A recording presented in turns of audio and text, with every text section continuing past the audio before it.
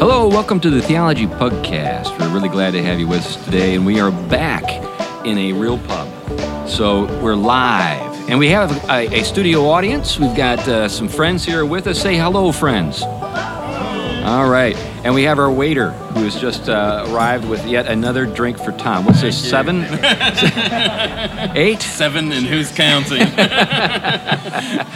All right. Well, anyway, just to kind of let you know, I'm C.R. Wiley. I'm the senior pastor of the Presbyterian Church of Manchester. In case this is your first time listening to the Theology Pugcast, now you know who I am. I've written a few things, and I'm joined by my friends like I am every week, and I'll turn to my right and go to my friend Tom. And Tom, tell us about you. I'm Tom Price, systematic theologian, Christian ethicist, teaching both at Gordon Conwell Theological Seminary and other places. All right. And Glenn. Glenn Sunshine, professor of history at Central Connecticut State University, senior fellow at the Colson Center for Christian Worldview. All right. Well, you've got a big event coming up, Glenn, in Nashville. Do you want to take a moment to tell us a little bit about that? Yeah, October 1st through 3rd is the FLF conference. Probably the only Christian conference that is going to be conducted this year. Right. There are going to be, well, I heard about 750 people they're estimating right now. Excellent. So it'll be a good turnout. I'm one of the keynoters. A lot of other people. Look it up. It's going to be fun. Excellent. Lynn, are you going to get to go? You bet. All right. So Lynn will be there, and we'll actually have a booth for the Pugcast with some pint glasses and some T-shirts and stuff like that. Anyway, we encourage you to show up for that. Well, getting to the subject of the day, it's my day, and as I was reflecting a little bit on what I'd like to talk about, it occurred to me that I've got a number of projects.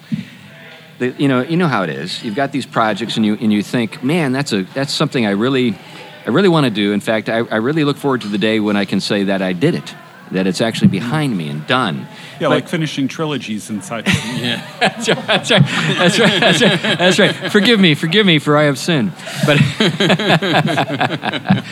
anyway, believe me, I do want to get that done. I really do. But Tolkien felt the same way.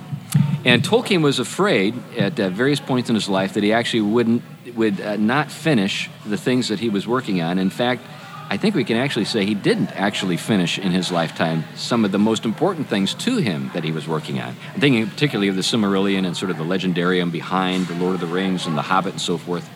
But the way Tolkien worked, if he lived 1,000, he probably wouldn't have finished them. That's true. That's just true. But at the same time, there's this sort of festering and sort of fear that many people who are engaged in any kind of art have to deal with. And that is, first of all, am I going to be able to get this stuff done? The next thing is, will anybody notice even if I do? Will they understand? Will they sympathize with it? Will it be appreciated? That sort of thing. Well, Tolkien was a human being, and he had this kind of festering fear or set of fears that I described, and early on in his writing, his life as a published author, he wrote a short story that very well, I think, and marvelously captures this fear, but also provides a kind of consolation to an artist. And I'm thinking about the story Leaf by Niggle. Now, Leaf by Niggle is very, easy to read and a short story that you can finish in just a little while, in one sitting if you sit down to read it. And it was published after The Hobbit was published, but before Lord of the Rings or anything else that he had written. And so it was finally published in 1947, if I remember correctly. I've actually got a standalone book that is Leaf by Niggle, and it's got an afterword by Tom Shippey. And in the front of the book, where you have the books that are also by this author, you have books listed in the order in which they're published. So you have The Hobbit, and then Leaf by Niggle, then On Fairy Stories, and Farmer Giles of Ham, which is interesting. Farmer Giles of Ham came out before Lord of the Rings. And then then you get Lord of the Rings, The Adventures of Tom Bombadil, The Road Goes Ever On and On. Then the last story that he published while he was alive was Smith of Witton Major, which I consider a gem. Really, I think a very marvelously condensed version of the kind of magic that you actually have in Lord of the Rings in terms of, literary magic in terms of a fairy story. And then all the other things that we know, that come from the pen of J.R. Tolkien were actually published after he was dead. Yep. Stuff like, Silmarillion, obviously, or obviously the Unfinished Tales, but also, the Father Christmas letters, the letters that he wrote to his children every Christmas. Rover Random, that fun little story about the dog that goes to the moon. All these different things come after he's gone, or are published after he's gone. But Leaf by Niggle is a story about a painter named Niggle. And rather than summarize the story, what I want to do is just read the opening paragraphs, and then I'd like to read another selection, but in between those readings, there'll be plenty for us to react to, respond to, and so forth. But let me go ahead and just begin with the story as it is told. So here we go. Once there was a little man called Niggle who had a long journey to make. He did not want to go. Indeed, the whole idea was distasteful to him. But he could not get out of it. He knew that he would have to start sometime, but he did not hurry with his preparations. Niggle was a painter. Not a very successful one, partly because he had many other things to do. Most of these things he thought were a nuisance, but he did them fairly well, when he could not get out of them, I should say, which, in his opinion, was far too often. The laws in his country were rather strict. There were other hindrances, too. For one thing, he was he was sometimes just idle and did nothing at all. For another, he was kind-hearted in a way. You know the sort of kind heart. It made him uncomfortable more than it made him do anything. And even when he did anything, it did not prevent him from grumbling, losing his temper, and swearing, mostly to himself. All the same, it did land him in a good deal of odd jobs for his neighbor, Mr. Parrish, a man with a lame leg. Occasionally, he even helped other people from further off, if they came and asked him to. Also, now and again, he remembered his journey and began to pack a few things in an ineffectual way.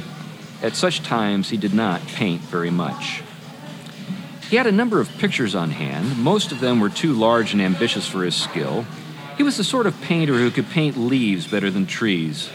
He used to spend a long time on a single leaf, trying to catch its shape and its sheen and the glistening of dewdrops on its edges.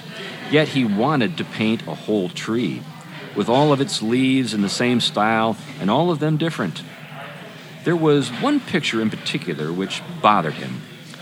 It had begun with a leaf caught in the wind, and it became a tree, and the tree grew, sending out innumerable branches and thrusting out the most fantastic roots. Strange birds came to settle on its twigs, and he had to attend to them. Then, all around the tree and behind it, through the gaps in the leaves and boughs, a country began to open out, and there were glimpses of a forest marching over the land, and of mountains tipped with snow. Niggle lost interest in his other pictures, or else he took them and tacked them to the edges of his great picture. Soon the canvas became so large that he had to get a ladder, and he ran up and down it, putting a touch here and rubbing out a patch there. When people came to call, he seemed polite enough, though he fiddled a little with the pencils on his desk. He listened to what they said, but underneath he was thinking all the time about his big canvas in the tall shed that he had built for it, out in his garden, on the plot where he had once grown potatoes. So that's the opening of the story. Now, anyone who knows anything about Tolkien knows that he's writing about himself. And I can identify with every aspect of this thing. Everything from having to be, attentive to the needs of other people when you kind of, want to get back to work on your own painting, to, periods in which you don't do anything at all and you're just sort of feeling guilty because you know that there's this project that you need to get to that you just can't find a way to work up enough energy to actually get at that moment.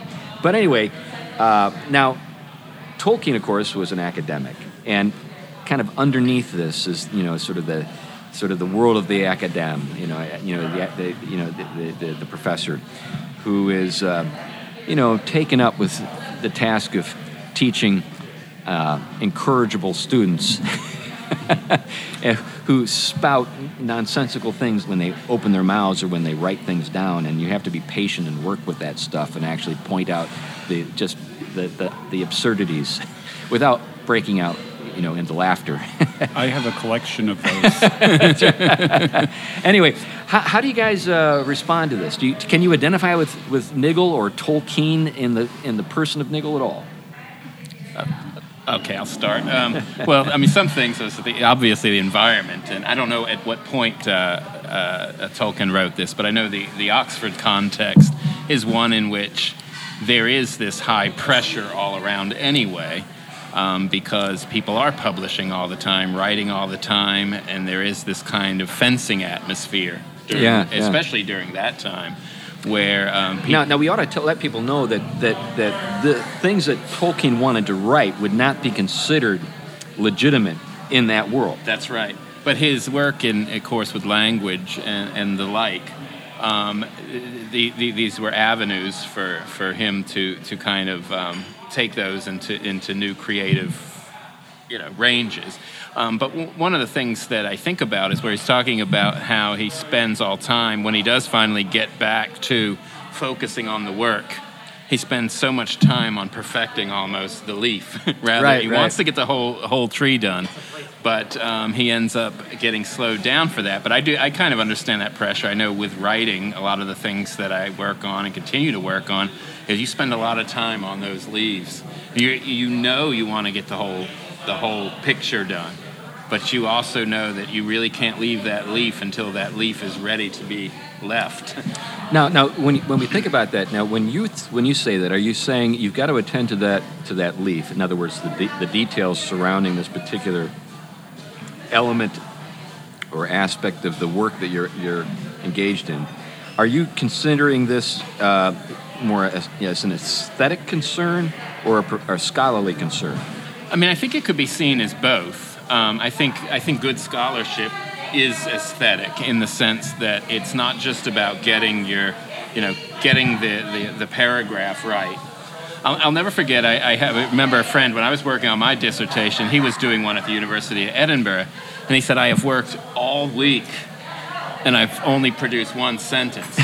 And then what he said, "But it was a great sentence." And I think that was the kind of well, that's condensation. A lot of the time is where real genius is expressed. When you can say something in such a way that you're covering with that very terse sentence or remark a range of debates or controversies or questions that can be unpacked by those who know what you're doing. And that's another thing to think about. That is.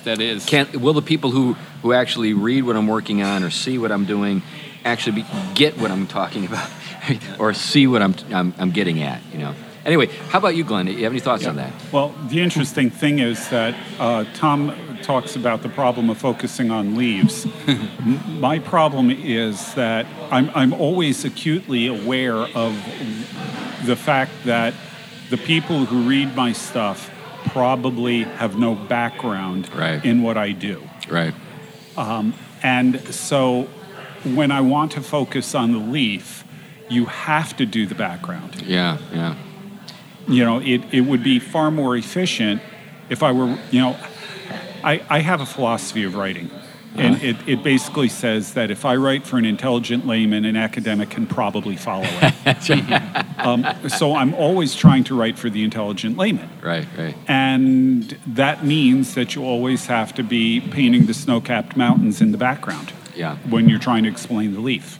Yeah, because it provides context. It helps people see how this connects to other things, that Right. kind of stuff. Right, right. You know, sometimes, as a pastor, and this can be particularly challenging. And I've got one of my parishioners with us today. That's right. That's right. So, but one of the things that I'll do in a sermon, especially because I'm conscious that my stuff is recorded and is being listened to by people from all over the world. It's kind of astounding to me when I look at the stats or the data on who downloaded a particular thing, where that person is from, and stuff like that.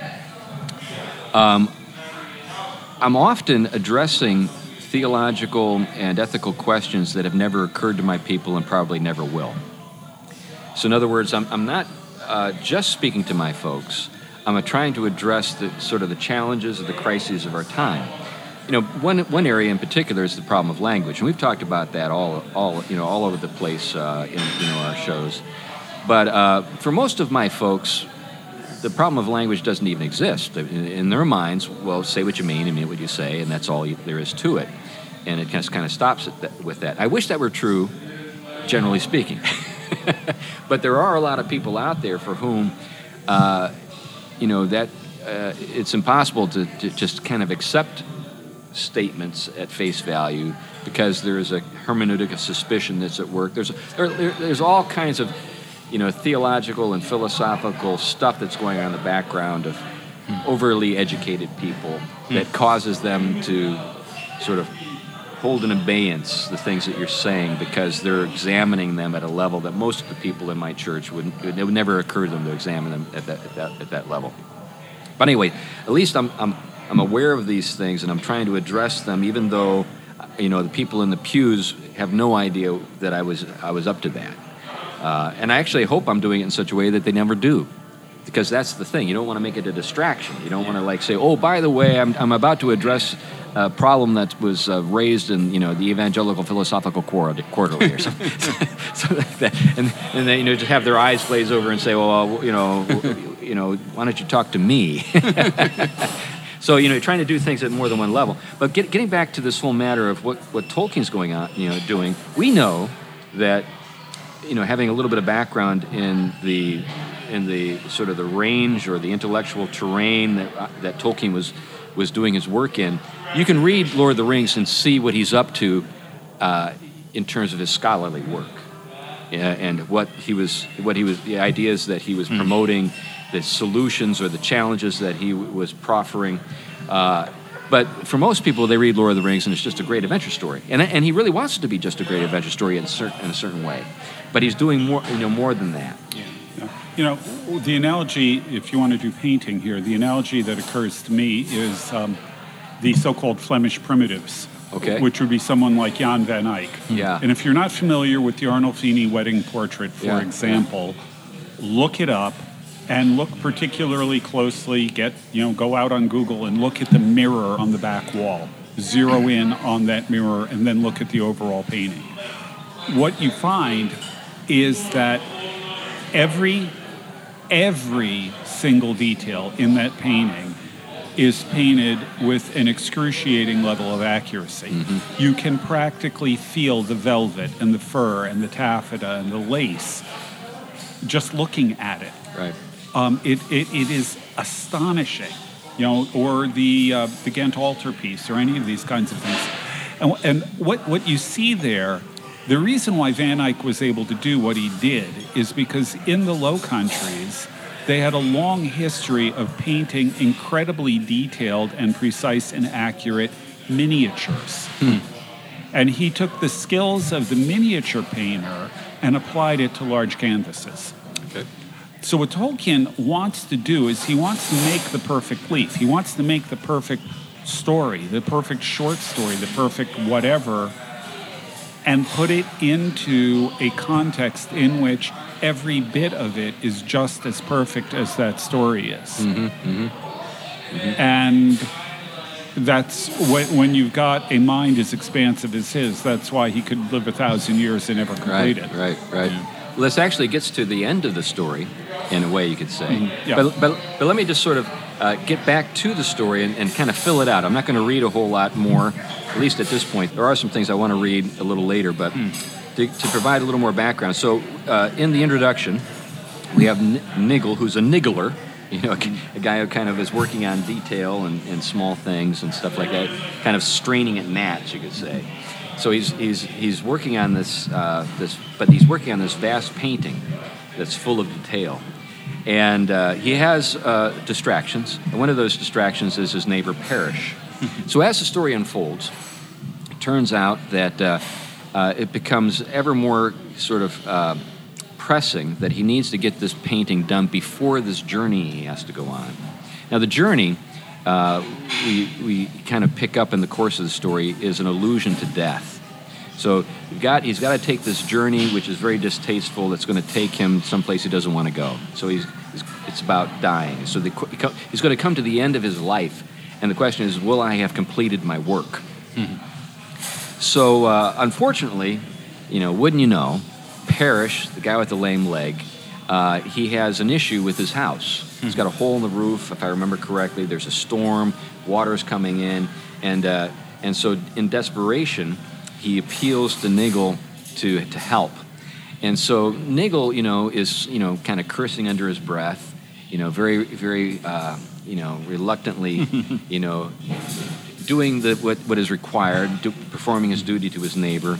He gets on a bike to ride to the builder, So this is all very sort of impressionistic, This is, there's the builder. It's almost kind of it's almost like, Bunyan's Pilgrim's Progress. You've got these different characters who kind of are as they're described. Parrish is, the parish that he finds himself in, this community, and so forth. But anyway, you've got this need, and so he gets on his bike, rides through a storm to get to the builder.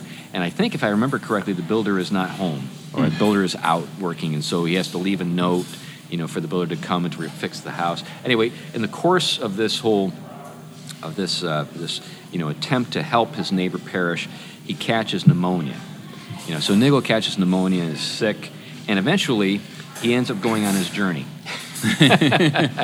And in the course of this whole thing, you also have these local officials who have basically judged that Niggle's been negligent in his responsibilities to his neighbor, even that, in terms of providing for himself, this whole matter of losing the potato patch so that he could have this shed that he could use as his painting studio. This is something that's considered to be a foolish extravagance. All of these things occur, so you end up with this this sort of pressing ethical demand, helping his neighbor Parrish. You have this sort of larger world of officialdom who are completely unsympathetic to Niggle's project, because academics don't appreciate The Lord of the Rings. That's right. That's right. Or at least they didn't. Well, that's it. Well, and I guess maybe this is one of the things that would be like this marvelous kind of, revenge, Tolkien's revenge, is that now there are whole classes at just about any university you go to that are dedicated to nothing but the legendarium and the Lord of the Rings and Tolkien's work. But anyway, that's a topic for another time. But maybe it's not, because maybe it does come into this. And it's interesting. A couple lines back where you were talking about kind of his wrestling with the variety of duties that he had, and yet they could be kind of almost a little bit irritating, but something he knew he kind of had to do. Right. You think of a story. Is it Hardy's Jude the Obscure? Is that the writer Jude the Obscure? I don't know. Well, anyway, Jude the Obscure's story is that it's a working class guy who basically wants to go to university. Christminster is the name of it. It's supposed to be Oxford or Cambridge. Right. And he has all the ability to do it. Right. But he, through a series of things, he has to work as well and does his own studies. So he's one of the only people in his group that is mastering Latin, for example, to prepare to go to university, but it's always out of reach. He can never get a hold of it, and it always is removed. And you can often, they even did a film of it. You could see it in the background. You see the steeple. It's always haunting and calling him. Right. But he can never get there. And then he ends up a series of relationships. He falls in love. I think he ends up, marrying and having to go to work. But at one time, he goes into a pub and he's basically has it out because all these arrogant students can barely do the Latin, and he gets up and quotes the whole Apostle Creed in Latin, and then they're like, "Who is this guy?" Well, I think, end of story, never gets there. Yeah, right. And so, in a weird way, there's some things here that remind you of that there are things that are deeply connected to our loves and passions. They're part of our life's calling, if you will, and our gifts, in a way to exhibit them in the fullest range as possible. And yet there are these duties that also are valuable. I mean, taking care and helping your neighbor, serving your neighbor. Right. And it's the way you balance these loves and the way they can become conflicts. You wrestle with, wait a minute, I need to go help this neighbor out here, but that's taking away from this love here. So it actually gets into a lot of our loyalties, I think. In fact, in the story, if I remember correctly, and I'm ashamed to say I didn't have enough time to refresh my memory and read the entire thing, but if I remember correctly, his canvas is used to patch Parrish's roof. So here is his life's work that's being nailed to the roof of his neighbor's house in the midst of a storm. And then he heads out on his journey that he doesn't want to go on. Now, what happens after that is where the consolation comes in. But let's just spend a little time reflecting upon, sort of this crisis that he's experiencing. And it's the crisis of, what has my life amounted to? What have I got to show for, all of this work I've put in? It's all been kind of recycled or repurposed. Now, the title of the story is Leaf by Niggle, and to kind of give away the ending, there is one leaf that survives from the canvas, and it's framed and put into a museum at the end of a dark, corridor in a part of the museum that hardly anyone ever visits, and the title of the piece is Leaf by Niggle. That's the only thing that survives of all of his work. Now, in my mind, I immediately go to The Hobbit, which is the only thing out of all of the stuff that he's been working on for decades at this point, because, the Hobbit was originally published in the 30s, I believe, and Tolkien began work in earnest on his great sort of legendarium, sort of the mythology of Middle-earth, if I recall correctly, during the First World War, when he was actually in the trenches. Yeah. So, he's been at it for, some time, and this is the only thing he's got to show for it. And it was actually kind of a cast-off. It was when I'm like, let's just take this idea for a story that I've told the children. He was sort of, if you remember how it goes, how it all began, he's grading papers, I think. He's actually sitting, he's sort of daydreaming, and he writes, "In a hole there lived a hobbit," or something like that. In a hole in the ground there lived a hobbit. Right. And so this is sort of like, it's this throwaway line. And then he says, well, I'll work with that, and he builds a story of the Hobbit out of it. So what is a hobbit? What might that come from etymologically? Yeah. That's how he's thinking. That's right. So he's thinking, again, at multiple levels, which, again, only a person who's able to think at multiple levels or have an appreciation for the deeper sort of structure of his story would be able to appreciate. My first encounter with the Hobbit was when I was in junior high. So I was drawn into the story just because of just the marvel of it, and the beauty of it and the fun of it. But I always had a sense that there was much more going on in that story than many of the other stories I read. Yeah. I ran into Tolkien. I knew some guys in high school that were really into him. And when I graduated, just before going off to Michigan State, I decided I would try it. Okay. And so I went to the library, and all they had was the Fellowship of the Ring. Okay. And I started reading it, and I thought, I don't know what the heck's going on here. I got to go get The Hobbit. So I went out to Walden Books. Right. And I bought a copy of The Hobbit, and I brought it home. I figured I'd get the others if I were interested. And I started reading it. And the next day at 10 o'clock, when Walden Books opened, I was there, and I bought the trilogy. And I just remember how utterly delighted I was in the whole thing. And one of the things that set it apart from anything I'd encountered before, and this is really the genius of it, is the feeling of depth. Right. You knew as you read this that there was a bigger world. It wasn't just with a lot of fantasies, when you read them, the only thing that really seems to exist is the storyline. There's nothing else there that's cohesive or coherent or whatever. Right. In this, it was really obvious that there was depth. The snow-capped mountains in the background were there. Even when you couldn't see them, you knew, you sensed that they were there and that there was a context. Right. Yeah, and that's a beautiful thing and a beautiful thought. But as the artist, wondering whether or not anyone would have an ability to see what you just described or get at what you just were getting at. I think that any artist at any level of skill wonders whether or not he or she is wasting his or her time. Is anybody ever going to kind of appreciate this for... And then your own doubts come into play. Maybe I am wasting my time. Maybe no one will ever get this. Maybe it doesn't even make sense. Maybe this is a stupid thing to do. Well, it's not only artists. I ran into somebody, and I don't endorse this, but I ran into someone who described teaching as casting metaphorical pearls before real swine. I mean, I think it's in anything that you do. You've got these kinds of questions. Right. So, now with that in mind, what becomes of our work? Now, to put this into a larger theological frame, what becomes of our work? Now, in the story, Leaf by Niggle, we have a marvelous ending, and it's a real consolation. And I'd like to spend the last part of the show, or the second part of the show, just reflecting on the consolation. So what happens, remember, Tolkien's Catholic. He goes to purgatory. So Niggle goes to purgatory, I should say. Now, it's not called purgatory.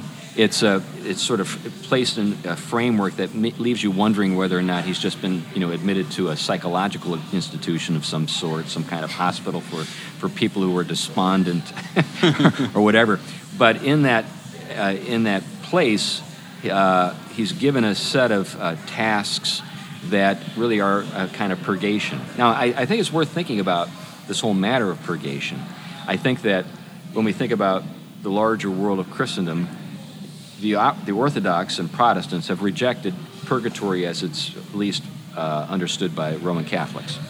Nevertheless, both the Orthodox and Protestants believe in purgation. Yeah. It's just a question of how it's accomplished. So put that sort of in brackets. If you're a person who's got sort of a feeling of animus that's sort of rising in your chest at the moment because I mentioned that this story has some kind of purgatorial element. Just put it just throw out the Catholic doctrine and just think about purgation in a larger sense. Throw out that animus, otherwise you'll be purging it later. That's right. So anyway, he comes through this experience, and we're given the sense that it's taken a pretty fair amount of time, like maybe 1,000 years, for him to go through this purgation. But then he gets on a train. Now, this is important because when he goes on his journey initially, he gets on a train, but now he gets back on gets on a train again, and there's a very different arrival, or a sense of arrival at the end of this journey. So let me read you this next section, and you'll see what I'm getting at. The train moved off at once. Niggle lay back in his seat. The little engine puffed along in a deep cutting and high green banks roofed with blue sky. It makes you feel like you're watching, Thomas the Tank Engine or something. It did not seem to last very long before the engine gave a whistle. The brakes were put on and the train stopped. There was no station and no signboard, only a flight of steps up the green embankment. At the top of the steps, there was a wicket gate and a trim hedge. By the gate stood his bicycle. At least it looked like his. And there was a yellow label tied to the bars with Niggle, and it's all in capitals, written on it in large black letters.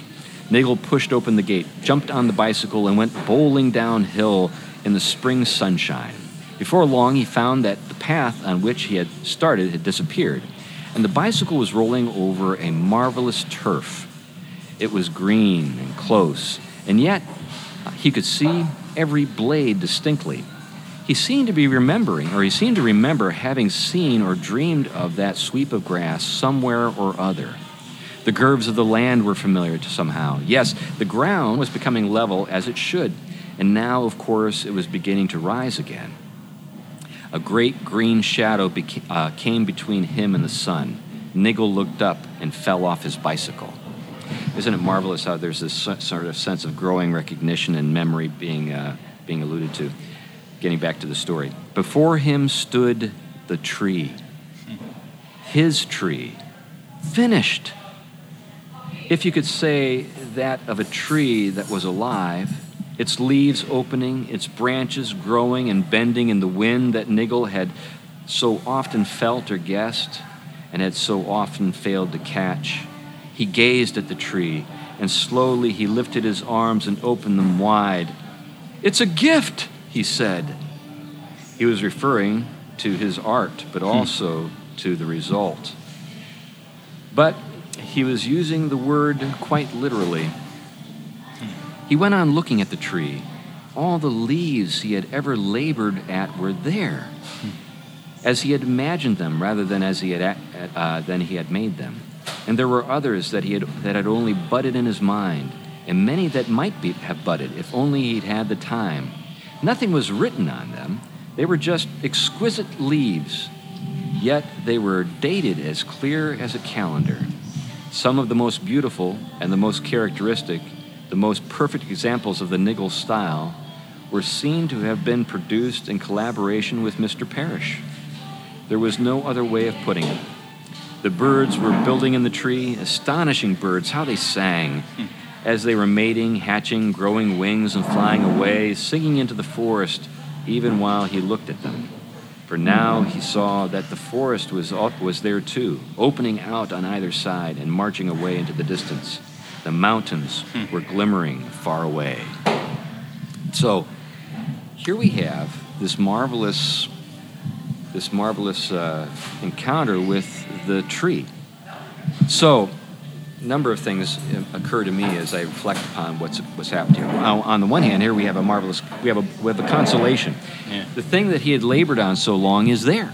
Yeah. So it's not actually lost, even though the actual canvas that had been left behind was lost and only one leaf had survived. Here we have the tree, not just as he had painted it, but as it was, sort of there in his imagination, even more fully what would have been if he had continued to work on it. And then there's this allusion to a collaboration with Parrish, of all people, this Philistine neighbor of his who would actually, sort of dismiss his labors as a waste of time. He found as part of the completed artwork. Yeah, and later on in the story, Parrish joins him. So Parrish dies and is actually there at the tree as well. Part is his too. Yeah, and Parrish sees the tree and recognizes it as the tree that Niggle had been working on and at last understands. Yeah. So even that twist or turn in the story is, I think, conciliatory. The sense that people who in this life didn't know what you were up to, perhaps in the next will finally get it. But in a sense, Niggle is kind of getting it for himself for the first time. He's had a vision all along. So Yeah, and all I hear is the professor from Narnia saying, "It's all in Plato." Yeah, that's right. Right. Well, that brings up the question that I wanted to pose. Here's the question. Is the tree there because it was there all along? Or is the tree there because of what Niggle had done? Now, I'm not sure I know how to answer the question, but here's a verse from Revelation that comes to my mind when I think about this. It's Revelation chapter 14, verse 13. And their works shall follow them.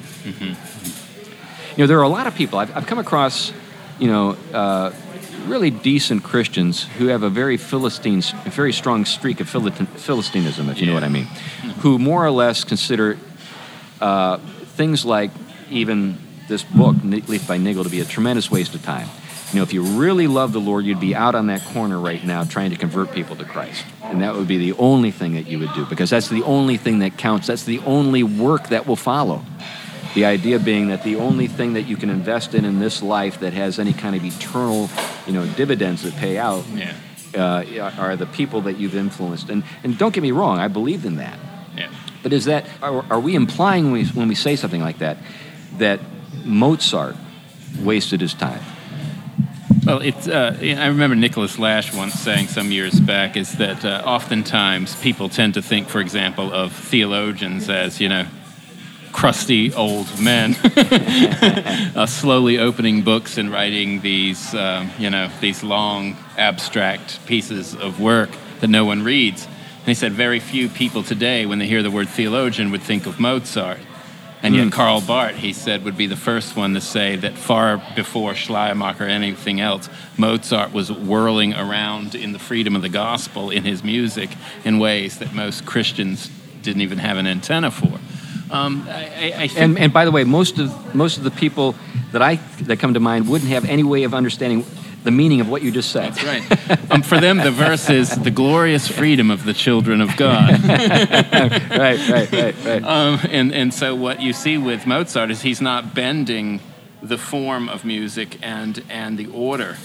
He's free within it. He's not rejecting the created and moral order of God and its way of shaping music. He's actually free within it. I mean, there's a long history of music. We can get into that, but at another time. We will. Maybe very soon. But one of the things is you have to move away from very reductionistic understandings of the gospel. The gospel is the announcement of good news. But as that good news unpacks, we begin to see Christ is the wisdom of God, and as that which holds all things together. So by the time you get into explications of the gospel, it's not merely an announcement that that you're invited in through the gospel.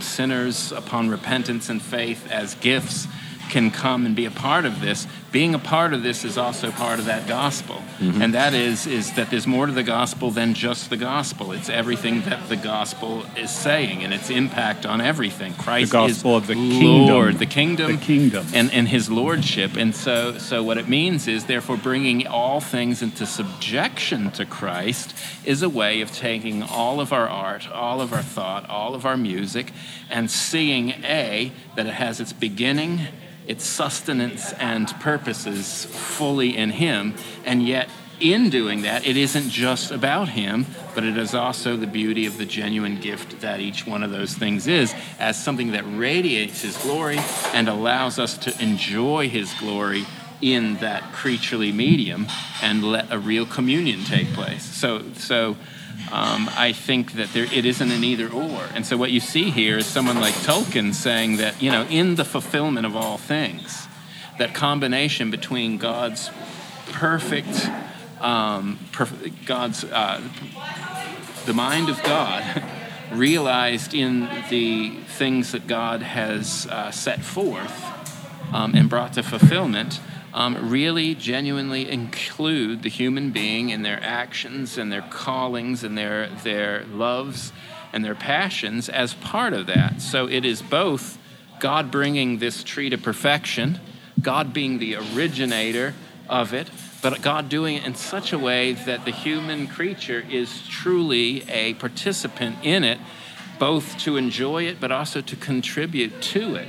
It's not, Christianity is not when we say Christ is all in all, we're not saying Christ is the only thing.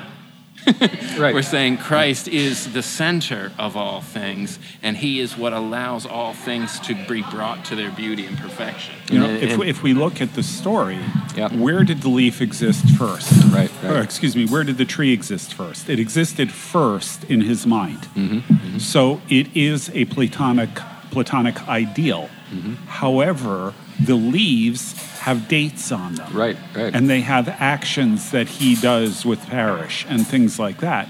So you're exactly right. Even in Tolkien, I would say almost explicitly, says it's not an either or, it's a both and. Well, this particular line gets to this very thing. This is where he announces, it's a gift, he said. He was referring to his art, but also to the result.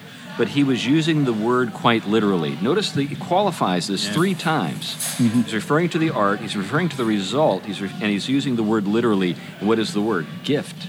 Yeah. Now, is he referring to the gift that he's received or the gift that he's giving?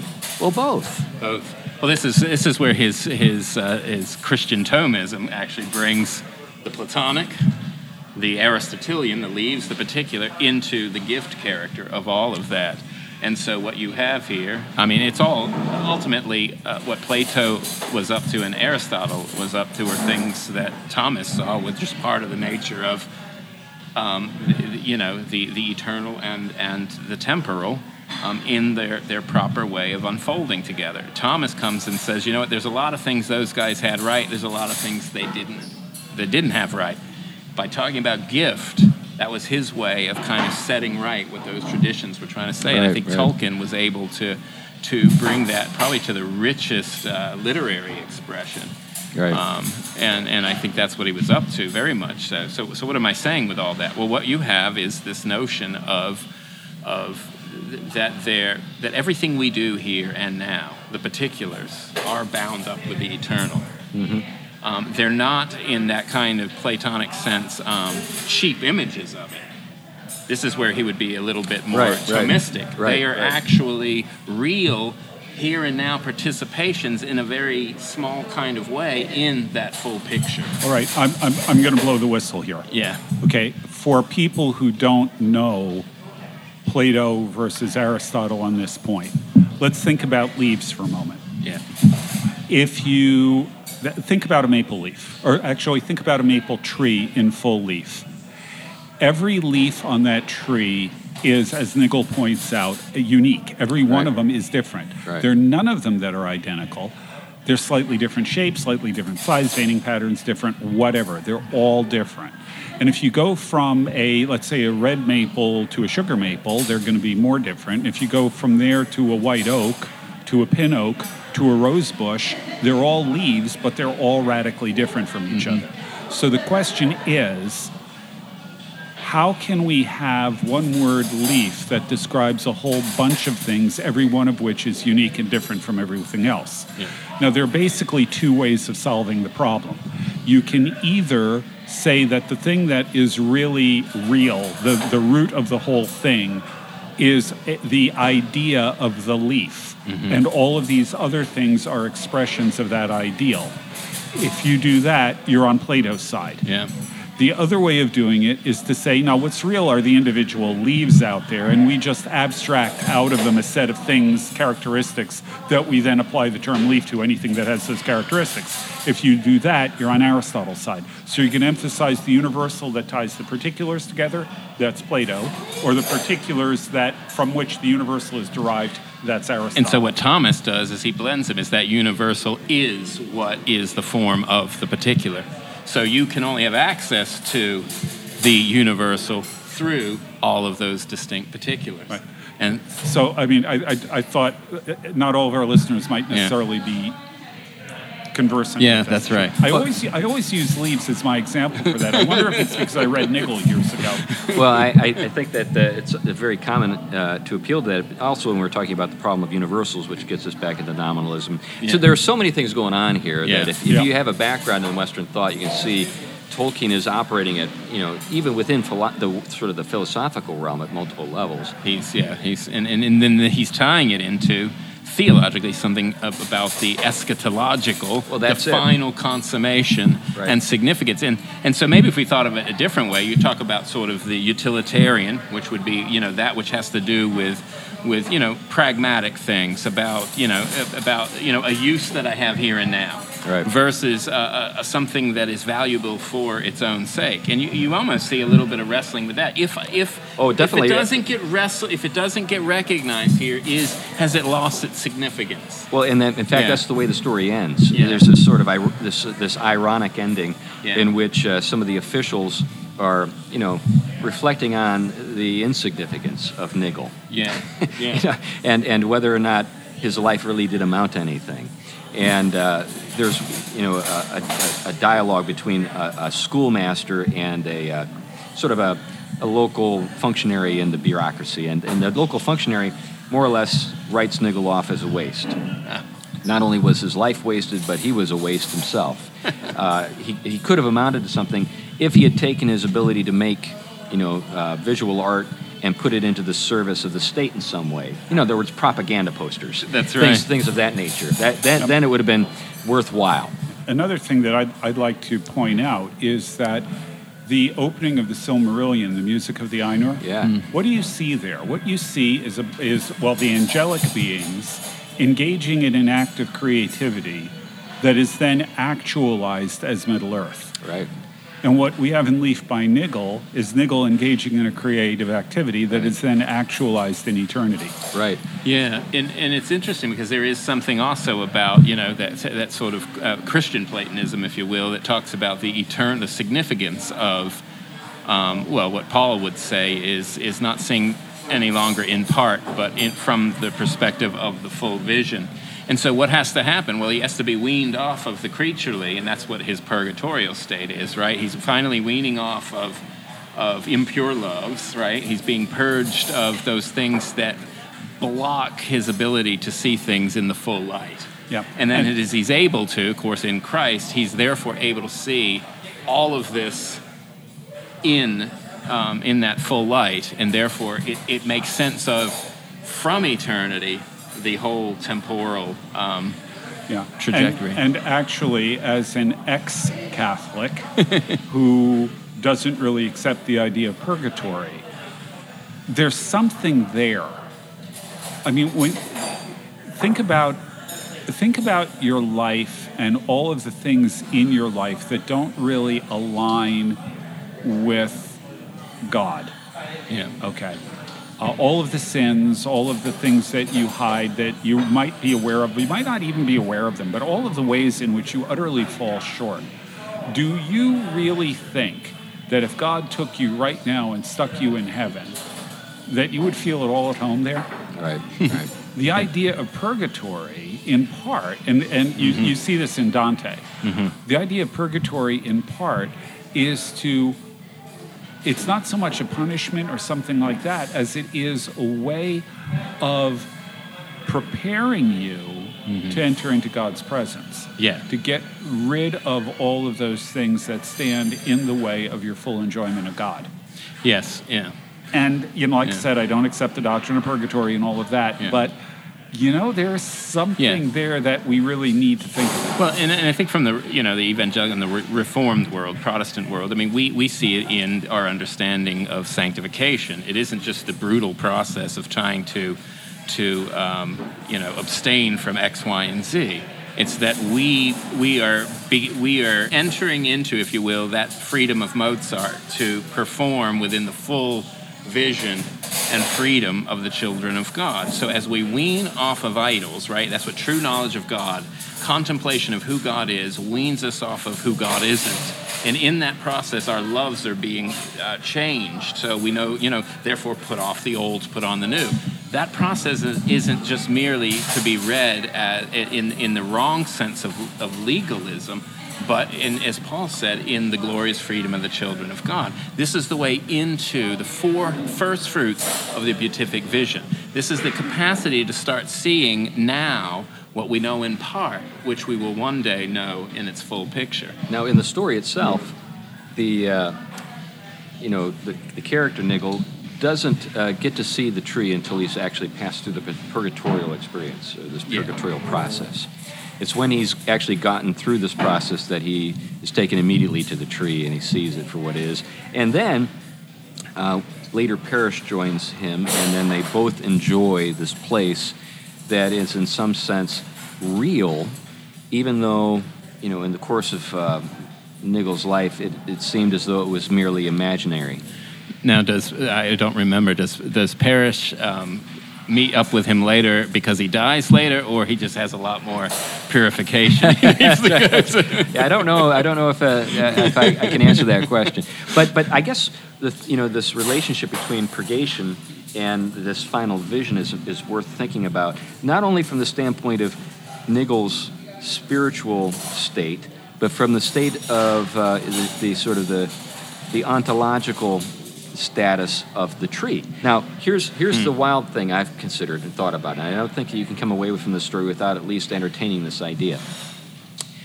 Are our works, as sort of mundane and pedestrian as they seem to be, things that do follow us into the world to come? And if so, how can we understand that? Because I think that sort of the modus operandi for most people is they see themselves as bringing eternity to their sort of humdrum existence, kind of Brother Lawrence-esque, where you kind of keep your mind on eternal things and sort of try to read those things through the lens of eternity. But here I see a process almost kind of working in reverse. It's not as though he's thinking about what he's doing as a way of even glorifying God. He's thinking about just the work for its own sake. He's fully engaged in this work, and yet the work finds its fulfillment, its ontological sort of culmination in the world to come, and it's more real than he ever really sort of understood or appreciated, and yet it's time stamped. Because if we go full Plato, the time-stamped leaves don't make sense. Don't make sense, right? Yeah. Well, and I think what we have going on here is the classic Christian understanding of creation and that kind of deep calling that we have as creatures to complete our natures, and Christ being, of course, the center of that completion. I mean, I think what you have here is very much so that all of those things that are haunting him all of his life to complete the big picture, the seriousness of the leaves, are part of that desire for our created natures for us to fulfill our natures. And but we're still kind of caught in ourselves, though, Tom, with the way you're describing it. Well, we are, but that kind of fulfillment of our nature isn't the fulfillment of our nature turned in on itself. It's the fulfillment on our nature turned to God in himself. And so who we are as the image of God only has its proper fulfillment in being in relation to God as directed towards God as he is himself. So what is involved in that work is something about the orientation of all things to God as the center. So the all things, though, but in this case, the ontological status of the tree. Now that's the question. Is this? Are we kind of in a kind of Burkean or George Berkeley kind of frame of mind where this is only sort of has any ontological status insofar as it's being seen? I think he's on with the leaf to the particularity of our gifts in their relation to God. So that tree, in some ways, is the fulfillment of everything he's worked towards in, of course, eternity, in God, but also has a particular character of his own particular loves and calling and now gifts. It's externalized. Because Parrish can see the tree. It's externalized and grounded in as a right. gift of God, but also a communion with God. Yeah, I'm completely on board with that. But what I was trying to get at, though, is I think that the tendency for most people who might listen to this in our discussion would say that it's almost like a projection of Niggle's mind in some sense, that it's not got some kind of ontological sort of basis outside of his head. Yeah, and I think in Tolkien's case, he's very clear it does. Yeah. That the very fact that some of the leaves, which I suspect are not ones that Niggle painted, were when he was working with Parrish. Right. Again, the works go and follow them. And the need for purification. I mean, that's the other side, is that this is a holy thing that is something not within our capacity to see. And to fully get a hold of. And it's fully grace character at that point. And so these things wouldn't be projections of ourselves, because of the purification is the having to deal with those aspects of ourselves. I mean, it's definitely in a Christian. Sure. But the way I'm thinking about at least how the story unfolds is we have something like subcreation being described here. But the subcreation finds its ontological character as a real thing outside of Niggle and Parrish in God. Yeah, I'm fully on board with that. But would that thing have actually come into being if not for the artistic enterprise of Niggle? I don't think so. Yeah, I don't think so either. I mean, I think that's the true significance of our work. And that's why he's focusing again on the leaf. Right. Because that particular leaf that he spends all that detailed attention to, never can able to deal with the big picture, in some ways is what is characteristic of it fully realized. That tree is filled with with everything he's ever worked on, but also it's fuller fulfillment. And so, no, I think you can think of in terms of the church and our part in the church. I mean, Christ is the chief cornerstone, but he's building a temple, and we are building on that stone.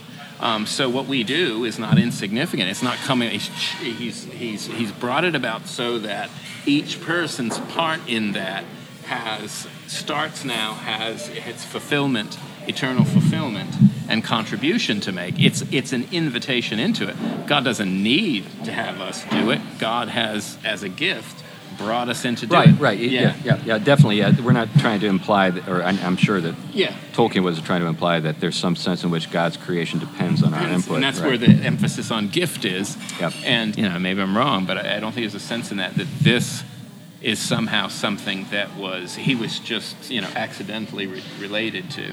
Yeah, and is there any way that you could tell, sort of apprehend or present, both apprehend or present, what this is all about, except artistically?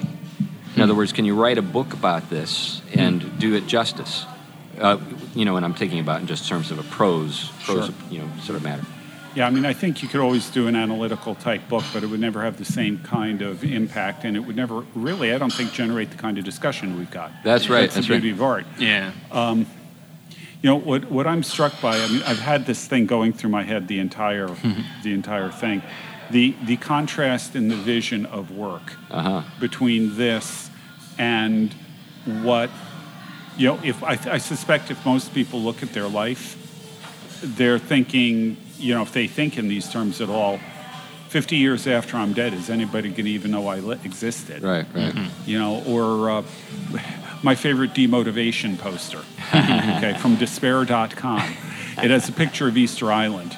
and what it says is, 100 years from now, people won't care how big my bank account is or how large my house was or what kind of car I drove. But the world may be a different place if I do something so mind-bogglingly strange that my ruins become a tourist attraction.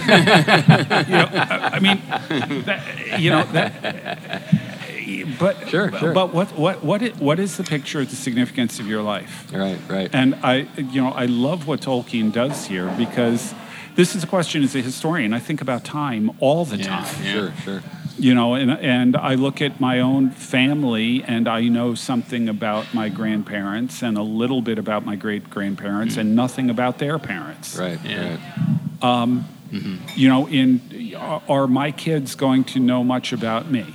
Mm-hmm. Yeah. Or excuse me, are my kids' going to know much about me? Right. How about their kids? Right. Are people going to be reading the books I write 50 years from now? Probably not. Yeah. And that was the fear that Tolkien had. Mm-hmm. I remember in Oxford, I don't know if he ever had this experience, I know it was for me, but you end up walking over a lot of gravestones all over the place there. Right. And I remember one day just walking and looking at the dates of some of these that you're just walking over so casually and thinking, I understand all the talk, all our talk. I'm talking on a psychological level of, the return of Christ and the resurrection. But by now, compared to these people, no one's around who cares. Right. So there is this kind of futility to a lot of that talk if it isn't finally brought into this bigger eternal vision. Right. That the particulars of every moment, like this moment here, yes, it's enjoyed for the moment in its own sake. But the reason it is because it's bound up with something, and I think this at least Plato had an antenna for, but I think Christianity a more profound one, because it was able to balance the genuine historical moment as having both a historical significance and yet also being a foretaste of its eternal part in the whole. I think that's a good point to stop, because we've actually gotten to the place where we kind of need to stop. But anyway, I think that's what the whole story is getting at, this kind of consolation that we can have in terms of our works and their significance, insofar as they're participating in, or in some sense connected to, the glory of God and this larger vision. Anyway, thank you for listening to the Theology Podcast. It's been great to have you with us for another show, and we will return to this theme again. At least when it's my turn, because the next time that I get to introduce the theme, we're going to be talking about C.S. Lewis and the Great Divorce. I want to continue this sort of life after death and the significance of things in the world to come as they relate to the life that we live in the world that we find ourselves in. Anyway. I've planted a seed in your minds. So anyway, thanks again for listening to the Theology Podcast, and we'll talk to you next time. Bye-bye. Bye now.